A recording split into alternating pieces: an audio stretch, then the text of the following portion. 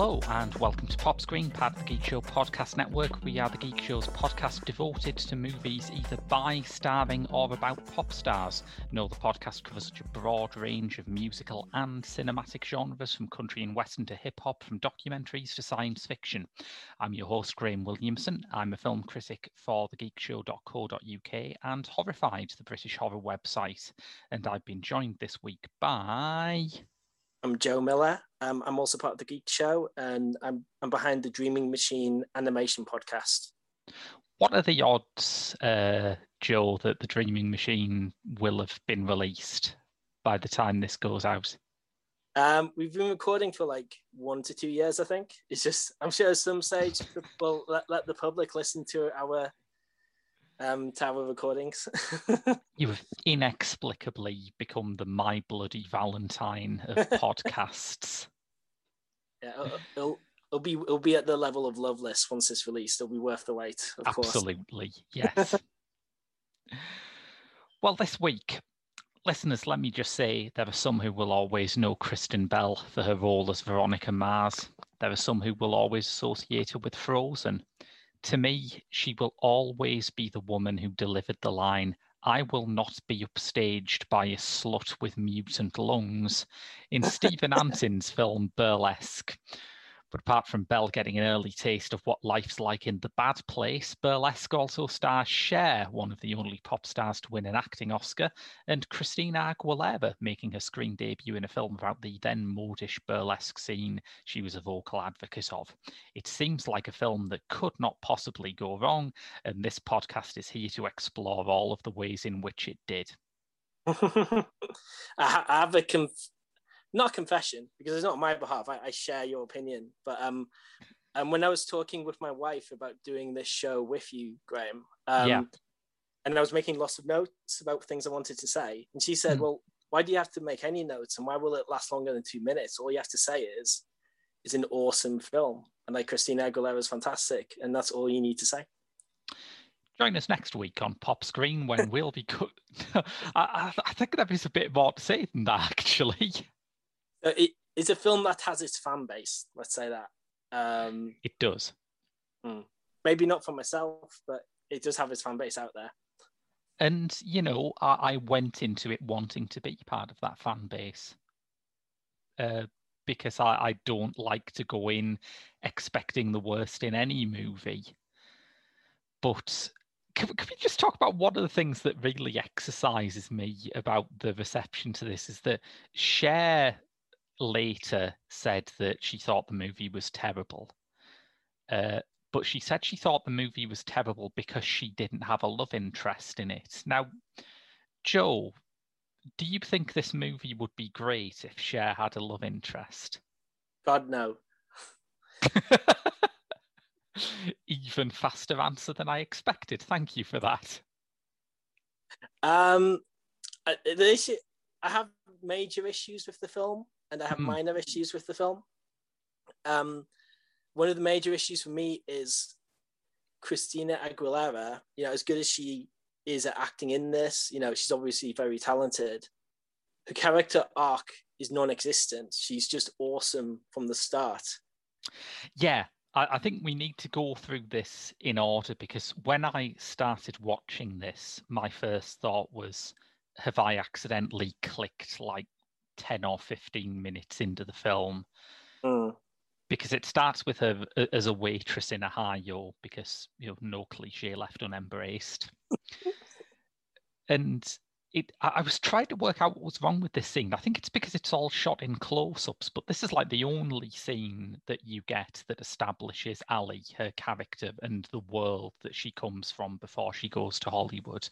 And it's just a series of close-ups of faces, of hands, of cash registers. You are literally not seeing the world that she exists in. And it is so truncated and so bizarre.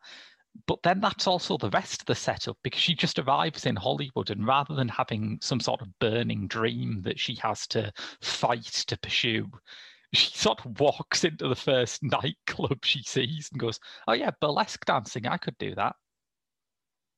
Yeah, I mean, she's not even that freaked out by it. I mean, it's what the second major issue, which you've touched on there, is it's unoriginal and recycles all these cliches. I mean, as you say, she literally works in a diner at the start of the movie. Yes. They have to raise money to save the club. It has that cliche in too. It has, yeah, it doesn't quite go have the fun you can have with those cliches. It pulls back from it, so it doesn't fully commit to it. So, you know, she's not that freaked out by the club. It's not a massive, compared to like Coyote Ugly or something, where it's like a total fish out of water. Yeah. Or, you know, that what I mentioned there about saving the club is not that they have to do one last concert to save the club like minutes before this due to be repossessed or something. It's this weird financial blackmail scheme that is out of nowhere, that kind of sort. So they don't fully commit to the cliches. Yeah, it's still very cliched. It's a really strange combination, I think.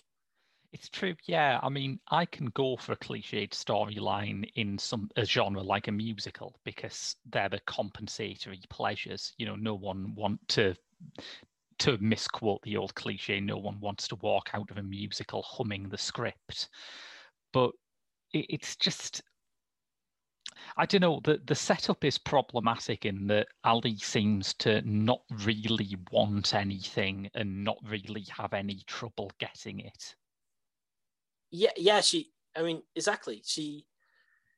It's good she's confident and she's likable, etc. But she can do everything. She's perfect. I mean, the movie was like a message to me that I need to worship her and we all need to follow her for the world to be a better place. That's the only message it took. Just she does everything, and even when she finally gets a chance to sing, because they're weirdly reticent to let her even sing a single note while she's there, and she really has to like prove herself. And the reaction is, oh my god, someone who can sing as well as dance, this is going to draw punters from the world over. A double threat. And she even comes up, she's the one who comes up with that financial scheme to save the club in the end. I didn't know she could do she's also one of the world's great businessmen as well. Yeah. And yeah, so we don't really know anything about her. They don't really dip much into a backstory later on, like I expected. No. For it. And so there's just nowhere to go except to acknowledge her brilliance. I mean, it's kind of weird too, isn't it? Because you would think that the audience for a film starring Christina Aguilera would be, at the very least, tolerant towards Christina Aguilera. Like, you don't need to expend this much effort persuading us that she is good at singing. Exactly. So it's, even the first scene when she starts singing, I just couldn't believe, when I first saw it, it nearly knocked me off my seat. I thought, okay, she's a diner waitress. They're setting her up as she'll be modest and she has a talent, but she's shy about using it, that kind of thing. As soon as she belts out the first note, I was like, geez, this is, just go and get recording. Just go and get a recording deal. You're fine. Yes. Who do you have to prove yourself to? So yeah, like, it just hammers home as you say, what a great singer she is to everyone who's already aware of what a fantastic, very powerful singer she is.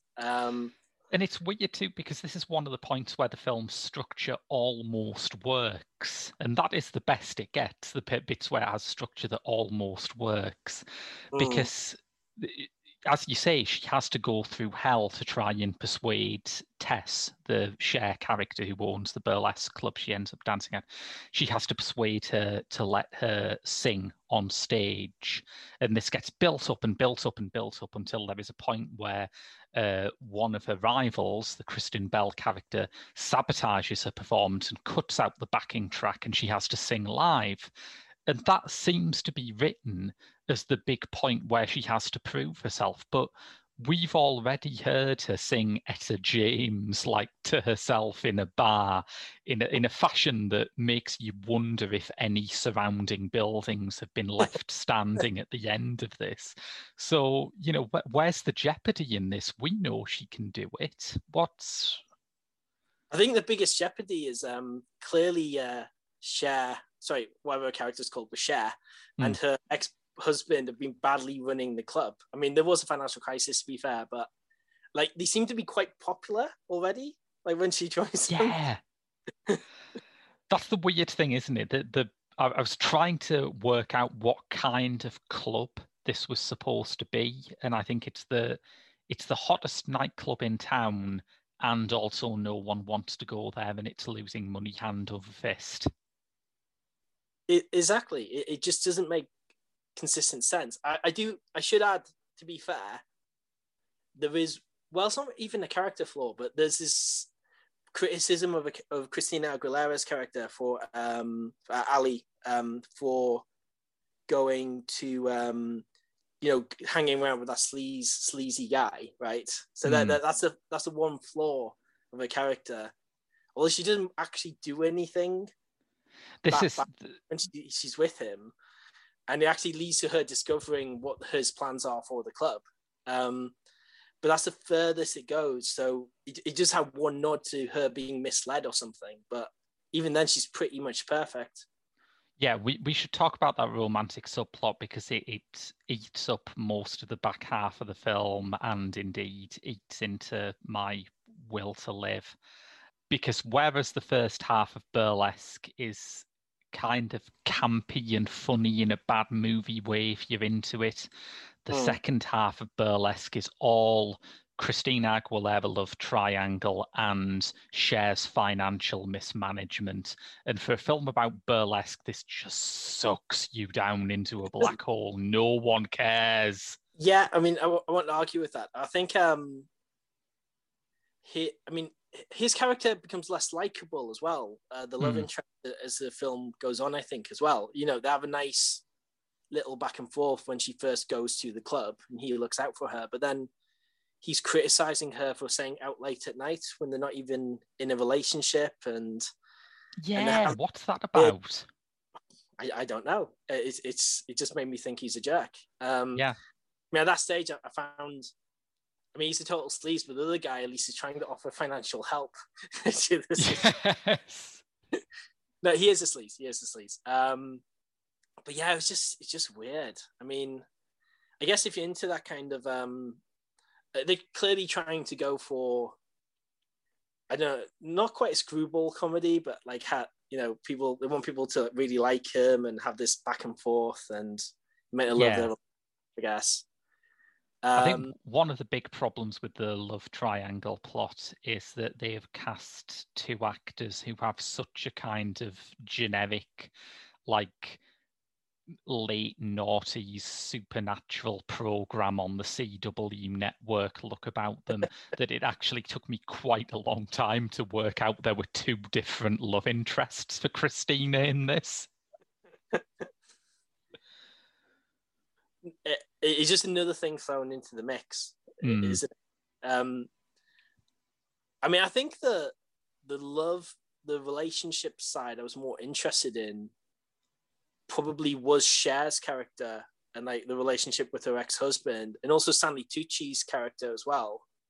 Yeah, what the hell is she on about saying she doesn't have a love interest? Because she has this ex-husband who looks like a bad police sketch of Rob Lowe, but okay, that's like her ex. That's not a real love interest. But it's pretty plainly stated that she had slept with Sean, the Stanley Tucci character, who is gay.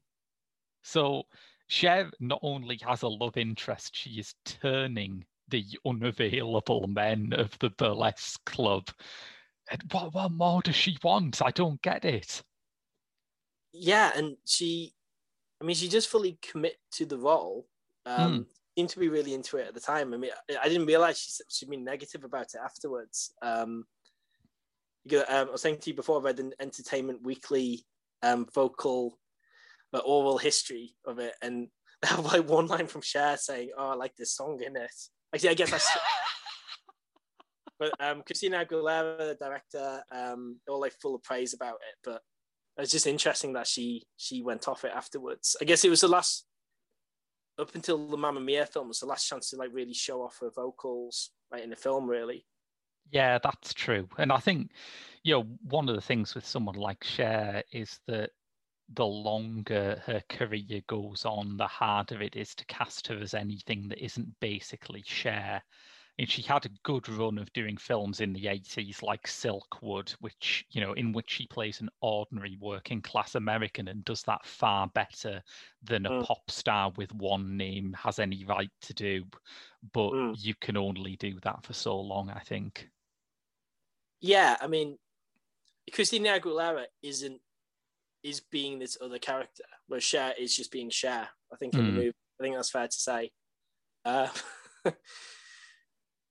But yeah, it's just weird. It's just very inconsistent the way it goes through. I mean, they were the major issues for me. There were lots of minor issues too, which we should go through and pick apart. Right, that's what we're here for. Got a long list of them. I mean, just out of nowhere, Alan Cummings' character. Yeah. So he disappears for most of the movie, returns briefly to say "I caramba" at the character. Famous burlesque icon Bart Simpson here, yes. I caramba at the camera, sorry. Then he disappears. Yeah. Okay. Alan Cumming is shamelessly sort of shoehorned into this because he did a very, very famous turn as the MC in Cabaret on Broadway. And this film is absolutely desperate to fool you into thinking this might have been a Bob Fosse project at some point. Yeah, he's definitely indebted for sure. But as I say, they don't fully commit to it. It's weird. they go halfway there. Well, the weird thing about it is that it starts off with the biggest nod, which is when Ali first goes into the burlesque club, and they literally do the thing from Chicago where she watches the opening number and imagines herself on stage belting out the closing note, literally the same thing. But then as you say, it's kind of half-baked, and I have some theories on why that might be. I wouldn't say I know everything about musical form. There's still so much about musicals that I find mysterious and fascinating, but I can recognize when something is structured like a musical, and I can recognize when it's not. And this is structured like an album. Okay, that's interesting.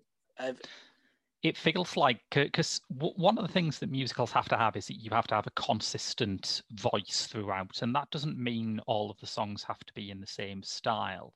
But even if you do have a musical which is full of pastiches of different styles, as many are, I think it has to be written by the same people, and you have to be able to see the same sensibility behind it. Whereas this is done in a way which is more akin to a modern pop album where it's got like 1 trillion songwriters and 1 trillion producers, and it's meant to be held together by a force of personality. And, there are a lot of pop albums where that works, but you cannot do it in a musical, I think. That's very interesting you say that. The songs did have a lot of writers, and even brought in people from Christina Aguilera's album I'm working on, which has very similar themes. And there was even the director was against the inclusion of Cher's solo number, where she has to rehearse it and it has no relation to the plot whatsoever. Yes, yeah. I mean, to be fair, it's not the only musical to do that. I mean, Singing in the Rain goes off on a tangent for 15 minutes, I remember. So some musicals do that, that's fine. But it's very disjointed. Is that which Cher song are you thinking? Is it the sort of ballad that she sings when we first find out about the financial? The 80s power ballad. Yes, yeah. That's the one that I think kind of works in plot terms, in that it comes as a plot fulcrum. It shows the character expressing the emotions they feel about that plot twist. So that is a more understandable thing to have in a musical, I think, than most of the rest of them, which is like, let me just read you some of these track titles. Welcome to Burlesque. Show me how you burlesque. Another song with burlesque in the title. boy, do I ever like burlesque. I'm making some of these up, but you get the point. It's like this is what I mean when I say it's album stuff. If you're doing an album, it doesn't matter if you've got like 10 songs about love or some other theme. But if you're doing a musical, the songs have to be you have to be able to differentiate them. You have to be able to say, oh, that's the song that happens when she meets so and so, or that's the song that happens when such and such happens. And almost all of the songs here, that's the song that happens when they're doing a burlesque show.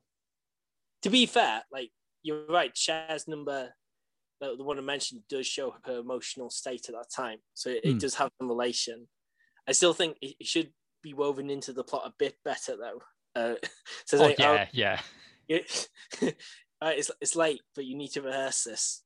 Okay, like I'll rehearse it, like give everything, and and do this little, emote for camera and everything. But whatever. But yeah, it doesn't really say much about burlesque itself, actually, despite the folk, despite the movie title. I don't feel there's all these other elements. As you say, the songs don't really say anything. There's all these random plot elements thrown in. There's no journey at all. I don't feel I've learned anything about burlesque, except like don't let Cher manage by being charged with the finances of the club like that.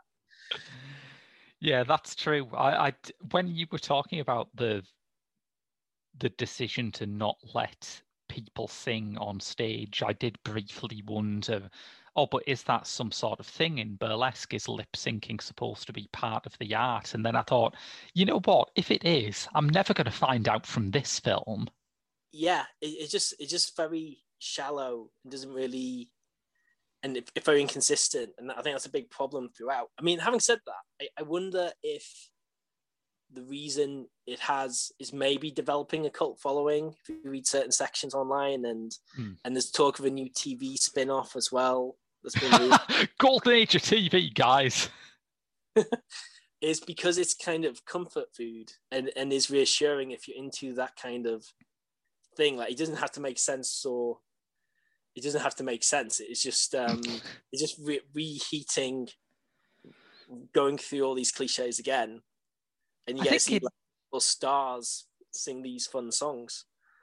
You know what I kept thinking about in terms of a film that hits a lot of very cliched small town girl hits it big plot beats, but does it in a way that actually works? Mm-hmm. I kept thinking of Whip It. Well, I've not seen Whip It. Oh, you must see Whip It. The further and further we get away from Whip It, the more concerned I am that Drew Barrymore has not directed another film, because I think we should be getting UN negotiators in to force her to do that at some point. But Whip It has a load of cliched plot beats. You know, the central character is forced into beauty contests, but she wants to be a roller derby girl. Does the big beauty contest happen on the same night of the big roller derby show? I'd hate to spoil it for you.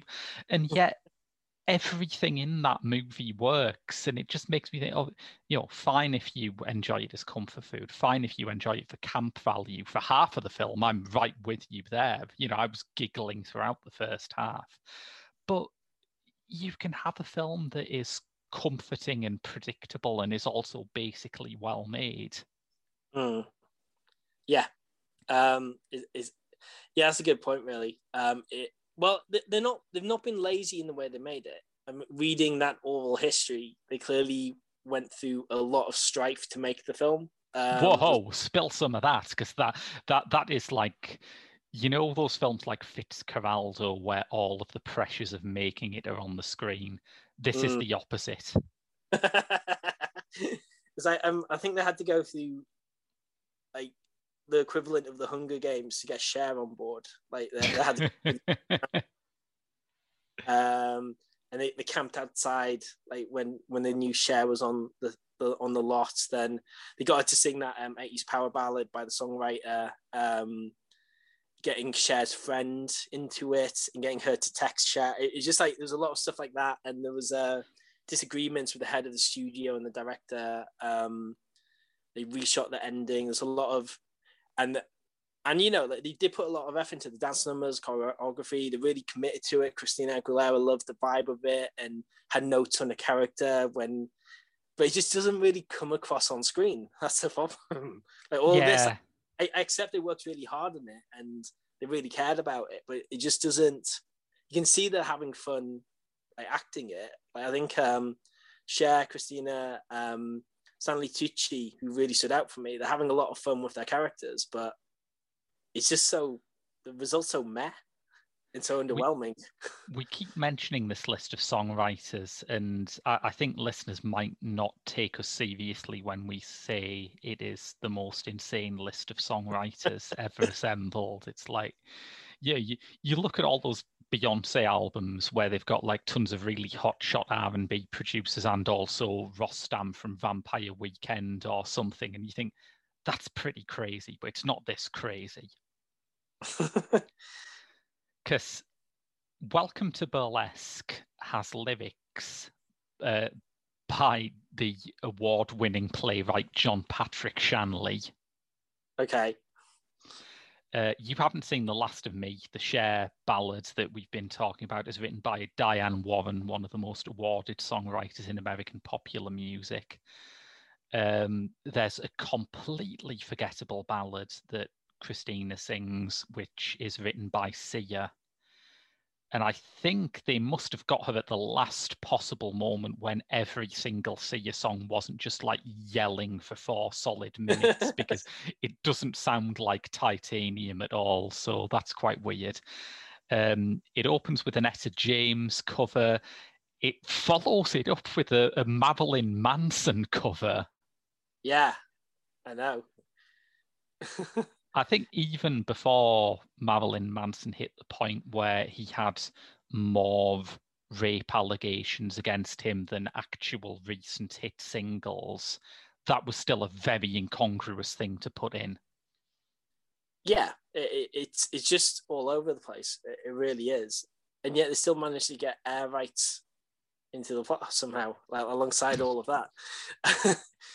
Yeah, and as you say, like, you know, like, someone could enjoy those songs, I guess. Like, it doesn't do anything for me really, but I can see some people enjoying those. But it's just all over the place. It really is. And it's all over the place, but in a way that just doesn't work. I wrote down 2 moments that I thought worked in the film. Oh, this is good. Yeah. Both involve Stanley Tucci character, Sean. Sean's his name, right?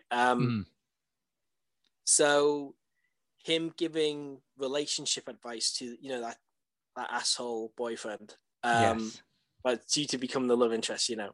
Yeah, and then she ends up at his house and he's with his latest boy on the side, and then he turns around and takes his own advice and invites him to lunch. I thought, oh, that's a genuinely sweet in character moment, and it is consistent with what's happened. It's a callback. It shows you that the script was not, as it often appears to be, ad-libbed. Typed in real time whilst they act it. Yes. And then the second moment also involved him was when Cher's is giving up about the terrible. I don't know why I find it so funny, this financial situation of the club. I just think it's so. It's exactly what you turn into a film called Burlesque about, aren't you? You're hoping that this has loads of hot real estate action. Man, yeah. So I totally got my fix of real estate action, as you say. It was fantastic for that. And she's given up, and Sean says to her, "Oh well, you know, we should just give up. It's a terrible situation. We can't do anything." And he does this reverse psychology trick, and you know, the standard was set so low that, like, when he turns around and says, that's the person I remember. That's Cher, whatever her name in the film is, Cher. Well, that's Cher I remember. And it's like, oh, cool. That kind of, you know, that was a likable moment, I guess. I mean, I've read people quite like the makeup scene and when their characters like actually talk to each other. a little bit. Although, isn't it absolutely mad that Cher has to basically tell Christina Aguilera what eyeliner is? It's like I could get it if her styling before this was as a sort of a wallflower type, but again, because Christina Aguilera has to be brilliant in every department in this movie, you see her working as a waitress and she looks like a fucking megastar right from the get-go. So why is Cher telling her what makeup is? I mean, I'm not one of the people who loves that scene. I think it's like just random. Yeah. I don't know. Like I've read people online quite like that scene. I don't know. I'm the wrong person to ask. I don't give good makeup tips or like. I guess it's maybe, but we don't know anything about her family really, do we? No. Ali's in it. We don't know. So I guess it would be more touching if we knew about her relationship with her parents a little more. Like they briefly reference it, I guess, but he doesn't have any bearing on her as a person or the plot in any wider context. Now you mention it, it is quite odd that it doesn't go for the absolutely dead obvious trick of having her come from a very conservative religious background. Yeah, it's like the burlesque has weirdly nothing to do with the plot whatsoever. About it. It liberates her from whoever the hell she is before. Yeah, this is what did we learn about burlesque from this movie? What do you think you got from it? Well, I've repeatedly said the main lesson, don't let. I mean, it's not even the financial mismanagement. It's the fact that she forces them to lip sync. She doesn't let her audition. You can make an argument. She's not actually good at running the club in general. That is kind of, it's like that old anecdote about the record company executive who threw the Beatles demo in the bin and said, oh, guitar groups are on the way out. Maybe Cher's just been sitting there for decades going, attractive women singing on stage. I'd like to see people turn up for that. I think that she's really involved in it, really cares about it, but maybe her character's holding back the club. That would be the ultimate ending, wouldn't it? That would put some character growth in it if Stanley Tucci or someone could say to her, look, you're an absolute darling, but you're just shit at running a burlesque group. I can't believe we haven't said this to you before. I mean, I learned that. I mean, I learned from the character of the rival, Kristen Bell, yes. Well, thank you. Sorry. After saying, "Oh, she's from The Good Place." Wow, that's cool. Like, we didn't realize the first time I saw it. You can do anything you want and not get fired. I learned that from the movie. Yes. That listeners, if you've ever thought of getting into burlesque, but you have, say, a drink problem or an antisocial behavior problem, or you're an escaped murderer who's worried you're going to kill again, maybe, according to this, doesn't matter. They'll just let you in, whoever you are. Yeah, I mean, she literally cut the power mid-performance and even cackled to herself and didn't even do it that secretly. She's drunk before she goes on stage every single night. I mean, this is one of the weird things, isn't it? Because I feel like that noughties 2010s revival of burlesque was very, very heavy on people saying, oh, it's not like stripping, it's not just to turn sad old men on. This is a real art form, and you have to have a discipline to it, and it can be satirical, or it can tell a story. And I think this film wants to sell you on those ideas too, but that you can't argue that and have Kristen Bell walk on completely wankered every night.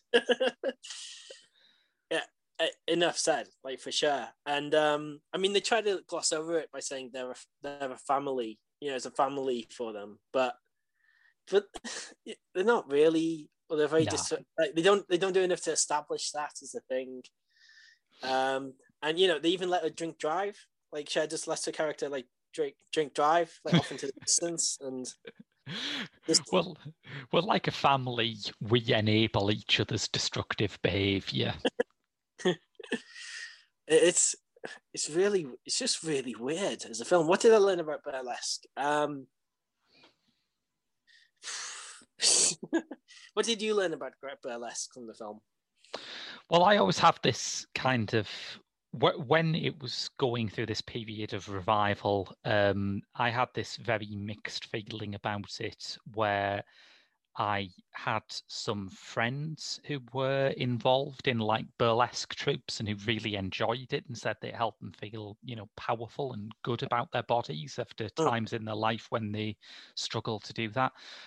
And I get all that, but the way it was written about and the way that people sort of wanted to assure you that, oh, it's okay, you can enjoy this, just makes me think, all right, it's stripping for middle class people, I get you.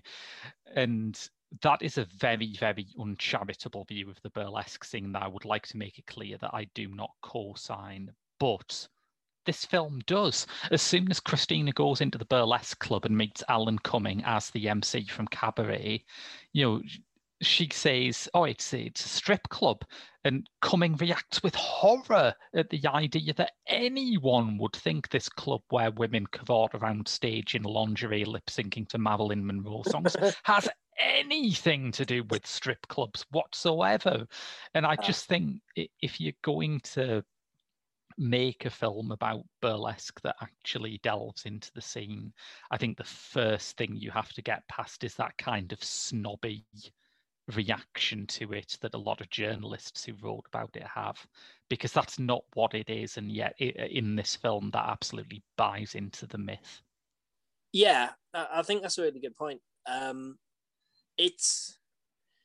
thing I'll say is they do try to show the women in the film as being strong and in control, and show them in a positive, like empowered sense, which is good. Yeah, but it's a very glossy, superficial view of burlesque. It makes it look like very, I don't know, like you see the patrons they're all like really into it and they're fantastic, but it just seems like, it just feels like a false. It's empowering, but only. But they don't actually comment on burlesque at all, or go into any detail of it, or look at like who's there, or like what the show is, and their kind of attitudes to it are very inconsistent, as you say. And when it needs to sell a story beat that is kind of sadder, when it's at a sad point in Christina's dull love triangle, she basically just goes on stage and sings a jazz ballad in like a neck-to-floor ball gown. And you think, okay, well, I can see you've got your hang-ups here. Maybe I'm entirely wrong. Maybe there are loads of burlesque clubs where like the dancers just wear ball gowns. But I don't think that's the case. I don't think that's true somehow. Yeah, it feels false. I mean, I expected that going into it, I would say. But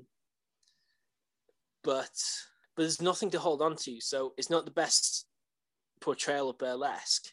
Are the characters like really interesting? Do they go through interesting arcs? No, they don't.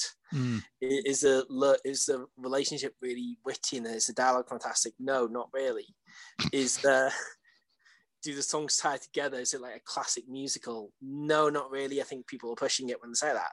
Like personally, but there's nothing to hold on to. The thing you can hold on to most is, and I've come around on it, maybe the finance mismanagement is the heart of the movie. Maybe it's basically Wall Street in fishnets. Maybe that's it. I mean, maybe I should, instead of making all these notes and learning about the film, maybe I should be learning more about air rights in the real estate market. I mean, there's even more cliches I can think of. Like, she goes past a Hollywood sign on the way to the club, doesn't she, at the start? And Mulholland Drive is literally the only film I will allow to get away with that, yes. And true.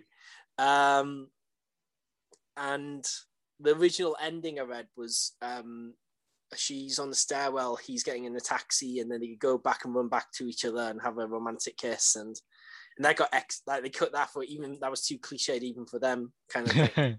And they reshot it. Yeah, it just has too many issues. I think it's if it doesn't portray burlesque, you're looking for something to hold on to. Like you're looking for plot. Yeah, the Greatest Showman glosses over some of the P.T. Barnum's horrific racism and exploitation. Oh, for sure. Yeah, just a bit. This doesn't justify that, but the songs are quite catchy. At least it has something going for it. And it has a very single vision in terms of like how it's filmed. It's quite impressive. Like, it's very glossy. There's something to hold on to if you overlook like the history of it, which is that it's too far for many people. But I think there's just nothing going for burlesque. I don't quite get the burgeoning cult following or where that's coming from. I guess maybe you don't get that many movies like this anymore. Maybe that's why it's quite fresh in a way. I think that's true. I remember when it came out in 2010, I was quite surprised that there was something coming out that was like a big old-fashioned pop star movie, because Christina Aguilera had been famous for a very long time when she made this. She'd been famous since, I think, 1999 was when her first single came out. And this is 2010. So she's got a good decade in there. And she had never made a movie. And no one thought that was odd, because in the early noughties, you had this spate of things like Crossroads with Britney Spears, From Justin to Kelly with Kelly Clarkson, things that basically buried the idea of the pop star movie for a decade. I would say it's not really until the Lady Gaga version of A Star Is Born that people kind of exhaled a bit and allowed themselves to like a classic sort of pop star vehicle on screen. Yeah, that's true. And there is room for that. I mean, those things are quite fascinating and fun. It ties in nicely to your podcast, obviously. Like there's tons of analysis. Yeah, I don't know what you talk about, Joe. I hate them. I'm only doing this podcast as part of my community service. So yeah, you're one person I don't need to say that point to, but yeah. So I guess I feel. I mean, I don't want to be patronizing. People like what they like. It's just I wonder if that's part of it. If there was more competition from other similar films, maybe some of its flaws would be more. I don't know. Yeah, I think I think that's absolutely true. And I'm as guilty of it as anyone. I will happily overlook the flaws in a lot of new Hollywood westerns, because you don't get many westerns, and I like westerns. But yeah, I do get that. I think it came at an odd point in Christina's career as well, because like I say, she hadn't made a film, and people thought that was normal, that she just decided that was a bad idea. And then she makes this film 10 years into her career, and it's like the film that pop stars make when they're just about to release their second album. It's like a standard sort of rise to fame drama about small town girl with not very much of a dream in this case. A small town girl who walks into a room one day and patronizingly decides that she could do the job of the people on stage, only better. And she does, so that's great. But, why did she wait 10 years to do this? I don't know. I mean, the vibe I get is she just wanted to do a movie. Like she was bored. She just wanted to do a movie. I mean, she does, like, she acts well in it. I think her acting's good. I was pleasantly surprised by that. Yeah. Yeah. It's just but you're right. It's kind of a weird time in her career. I put it down to boredom, but like I can't give you an answer really. That wasn't covered in like what I've read about it. I just know that her management contacted the studio and said, Christina wants to do a movie. Oh, like, really? What have you got for her? And they put her in touch with the director, who, had already developed a show for his Pussycat Doll troupe, sister. And I'd be so that was the genesis of that idea. So I mean, the fact that it came from that original show, like, demonstrates, the interest in this kind of film of people wanting to have this escape. Yeah. It's escapism, because it's not, as you say, it's not really burlesque or reflection. It's not even a proper rags to riches story, really. I think I was just thinking there, like, just as a random thought. I mean, it'd be interesting if you recut it with her character being the villain throughout.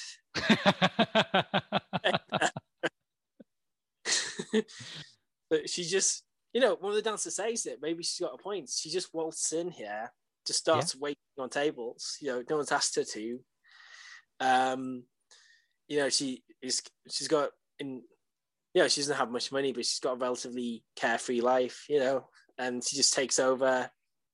When you describe it, it sounds a bit like this is Gormenghast and she's Steerpike. You might have to explain those references to me, but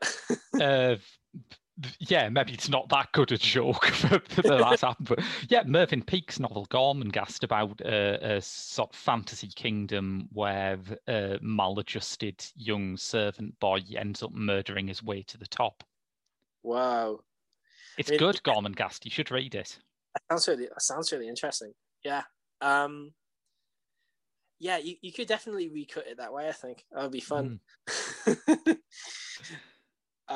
It's just all over the place, I think. But it's got they give their all. It's got songs in it. There are definitely songs. No one could deny that. Yeah.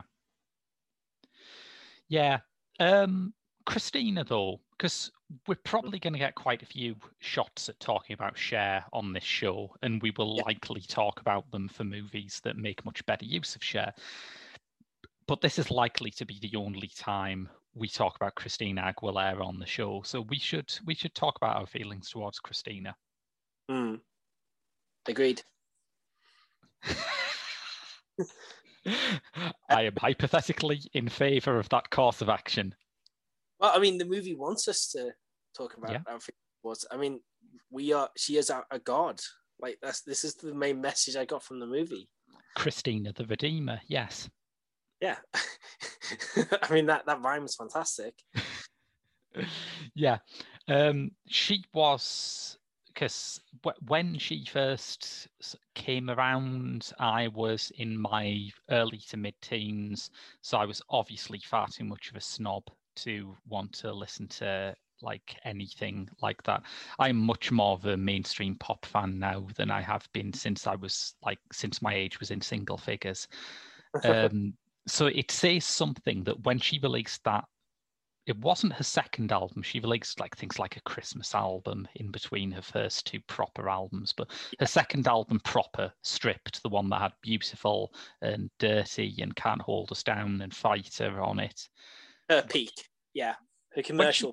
When she put that out, I thought, fuck me, this is good. And, I've set this story up just to impress upon you listeners that I was not in the habit of thinking that mainstream pop stars were doing really good work back then. Yeah, so that's a big statement. And that really, I mean, it felt like she could do anything then, I think. And she had a couple of albums after where her commercial impact maybe lessened a bit, and she went I mean, she had that Ain't No Other Lover song, which was great, very 50s vibe, which I thought was a great pop song.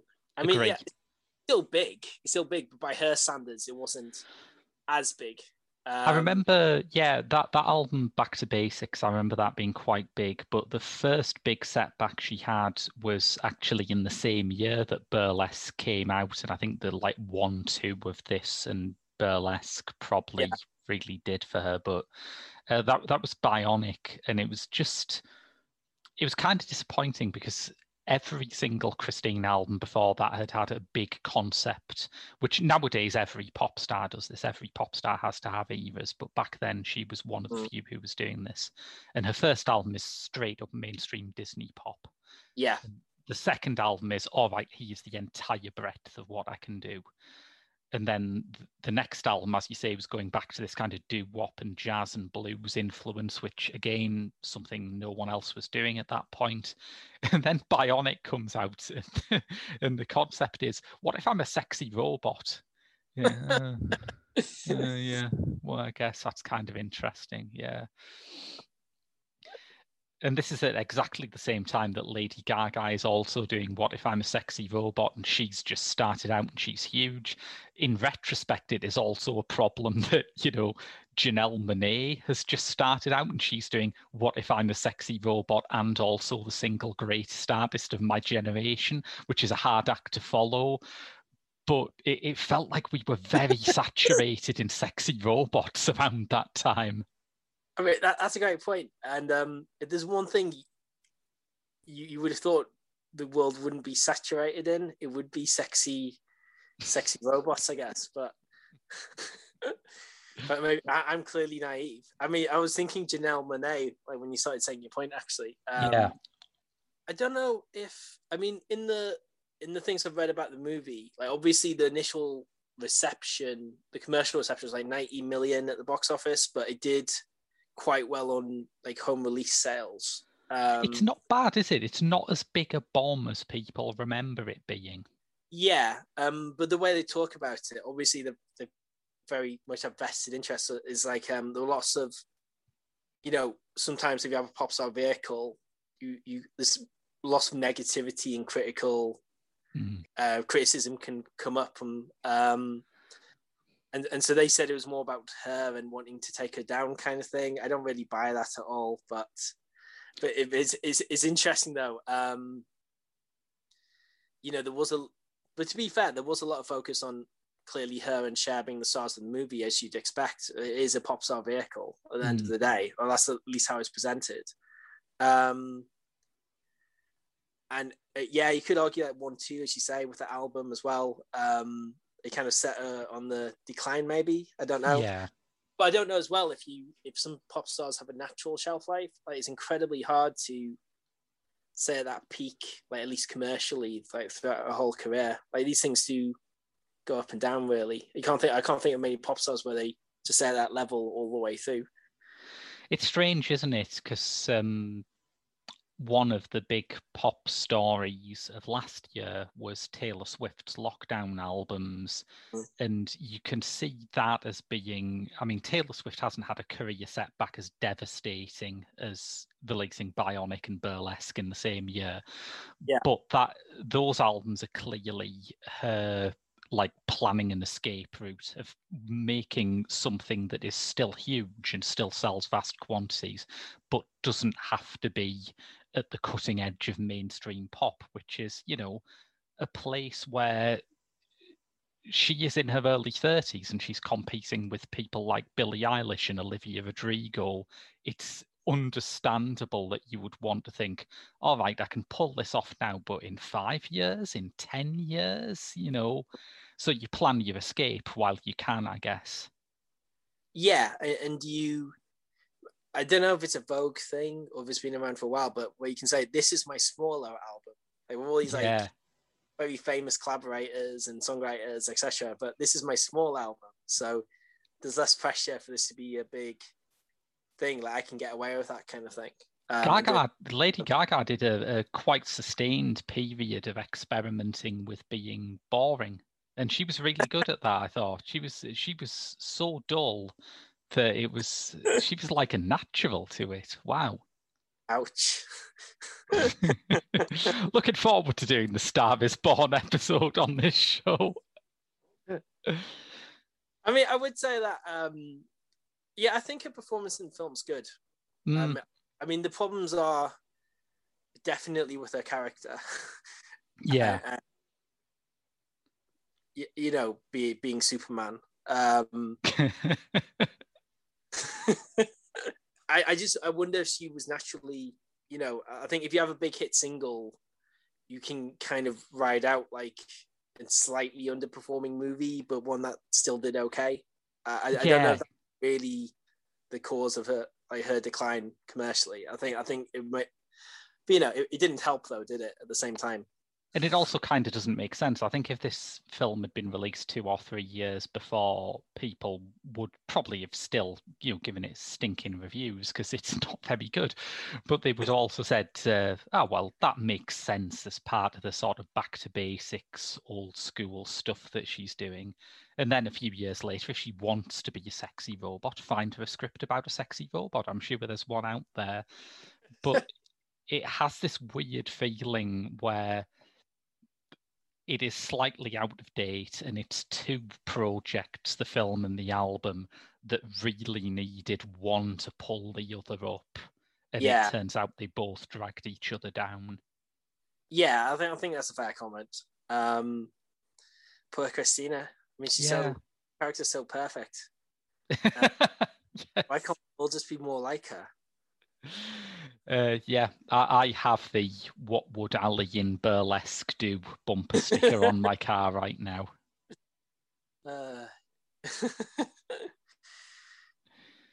I mean, she is good, but I mean, her vocals are quite.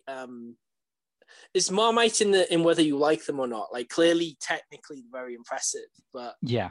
I mean, there were moments in the movie, especially the second time I watched it, where there's the amount of the length of time she told a certain note and say, "Look at me, look at me." It irritate me a little bit. Especially I get what you mean. I normally find that vocal delivery kind of irritating, although I generally let it slide with her because, sometimes you just can't argue with talent. Her music is not always the sort of thing that I would listen to, but it's genuinely impossible to argue that she's bad at singing. Oh God, yeah, totally. She's a fantastic singer. I mean, Cher's a fantastic singer too. Like, she's got a very unique, different voice, but she's objectively a great singer. She's objectively a great tweeter. We have to add that. but I think, but like, yeah, Christina Aguilera's pop music I'm okay with. I don't know if it's because she was part of this ensemble, and the meant, in theory, you're meant to be learning about these different characters and learning more about Arrival and things. And when they're grouped down to the end, it's just all about her. And how she just holds this note. It just tipped me into getting a little irritated by it. But that's just me. And that's why the sort of stuff about it being a family doesn't work, does it? Because we know everything there is to know about Ali. We know that she's perfect. We know that Kristen Bell's character is a drunken psychopath, and everyone else is just like a body in stockings. Like, there is no characterization for anyone else at all. I mean, the only characterization's negative. There is no characterization. You're correct, but I learned that a couple of them went off to get pizza. They did pizza. And then they discovered she can sing as well as dance. Whoa. And then they invite her to pizza. And yeah, I think that's the epitaph for this film, isn't it? It's a story about someone who could sing and danced and liked pizza. And who understands air rights. Yes. Yeah, that's a pretty good plot synopsis, I think. Any further observations before we leave off for this week? No, I think that's pretty much covered it. I mean, I'm sure I'll think of little random things afterwards. I'm sure, but it's been fun chatting about it and what I perceive as the flaws in it. Really, there'll be little things going off in your head like afterwards. I think the one thing that I want to bring up is quite a topical thing. It's actually, believe it or not, quite topical for us to be talking about this movie now, because this was the first time that it started to be widely discussed that the Golden Globes are really bad. Because in 2010 or 2011, whenever this was eligible, this was nominated for Best Comedy or Musical at the Golden Globes, along with other quality super hits, Tim Burton's Alice in Wonderland, Red, and The Tourist, starring Johnny Depp and Angelina Jolie. Oh God, I can't even remember that film, but okay, yeah. And people started to look into this and say, how are these films getting nominations? And it turns out that handing the Hollywood Foreign Press Association quite a lot of money plays a part in it. Wow. Okay, that's interesting. Yeah. So it's like that. It's that meme where the person is sort of pushing a domino over, and the dominoes get bigger and bigger and bigger, and the big domino is major networks drop the Golden Globes, and the little domino is Christina Aguilera's agent writes to a studio saying, "Have you got a film for Christina?" It's interesting, isn't it? And yeah, there's been this huge amount of criticism and studios dropping the Golden Globes recently, as you say. It's all a massive conspiracy, man. I don't know. This is my QAnon. I want to know how Cher got a Best Actress in a Musical or Comedy nomination for Burlesque. This is my QAnon. I mean, actually, I said it like jokingly, but it is actually a conspiracy. It is, yeah. But about Cher's nomination, as you say, nothing actually important. Like the moon landings. Yes. And on that bombshell, listeners, we'll say goodbye to you for another week. Please, if you've enjoyed the show, leave us a review on your podcast provider of choice, because it's just a simple thing, but it helps us out. If you have enough money to get us nominated for Best Musical or Comedy at the Golden Globes, I know we're a podcast, but The Tourist is not a musical or a comedy, so who cares about categories anymore? Yeah, if you can do that, that'd be great. If you donate to our Patreon at www.patreon.com/The Geek Show, you can get lots of goodies, including a bonus episode of Pop Screen every month that will be unavailable anywhere else. But until then, that's been your lot from the show. I've been Graham. I've been Joe. And we'll see you next week.